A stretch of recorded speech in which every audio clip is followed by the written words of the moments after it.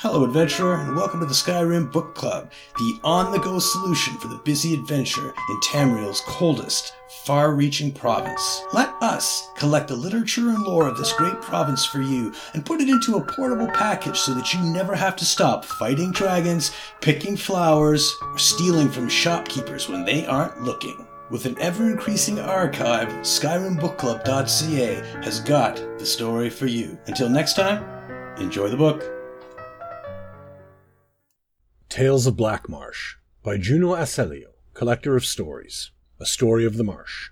The oppressive heat presses over me, drowning me. The warmth is a wool blanket being stuffed down my throat, unfurling in my lungs. I have never felt such heat. There's a wetness to it that makes it tangible, as if I could reach out and wring the air around my wrist. How do they stand this place? Theodosia spits. In the moonlight, I can see her sweat-soaked tunic and her hair sticking to her neck. I assume she's talking about the Argonians that call this place home. I don't have an answer. I fear my words will melt in my mouth if I try to speak. A sharp pain pierces my arm. At this point, I don't even have the energy to cry out.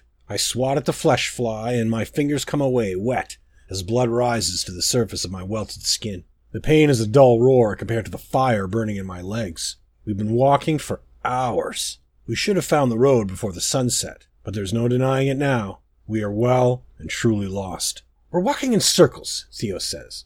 My boots are sodden. I want to tell her that soggy boots are the least of our problems, but I think better of it. I don't want to frighten her. I'm forming something to say to comfort her instead when I hear the low, throaty beat of a drum. It reverberates just once through the squalor. The sound squelches through the muck with an ominous echo. For a moment, I fear I've gone mad, and that the sound was my own heartbeat giving a poignant pang inside my ears. But Theo perks her head up. What was that? There's an edge of fear to her voice now. It sounded like a drum, I say unhelpfully. I peer out into the moon-dusted shadows of Blackmarsh, my heart in my throat. I see no movement, no inky black figures in the night, no eyes gleaming in the dark. The silence is almost painful. Not a thing breathes, and the water is still. Let's just keep moving, I say. Theo says nothing. I assume the fear has stolen her breath, so I turn back to check on her. There is only darkness behind me. I think my eyes are playing tricks on me. I swipe my hand out, expecting to hit the solidness of her,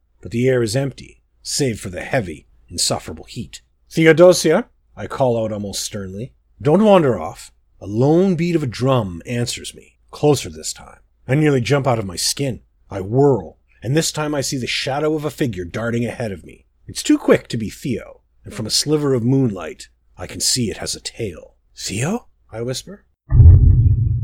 Fear sets my blood to flame. Another drumbeat pounds through Blackmarsh, and I begin to run. I don't know where I'm running. All I know is that I must flee. I'm forced to wrench free of the mud with every step. My lungs choke down thick air. Sweat races down my back. The drum is closer now, just over my shoulder. But I can't stop running to check. I won't. I must keep going. I must.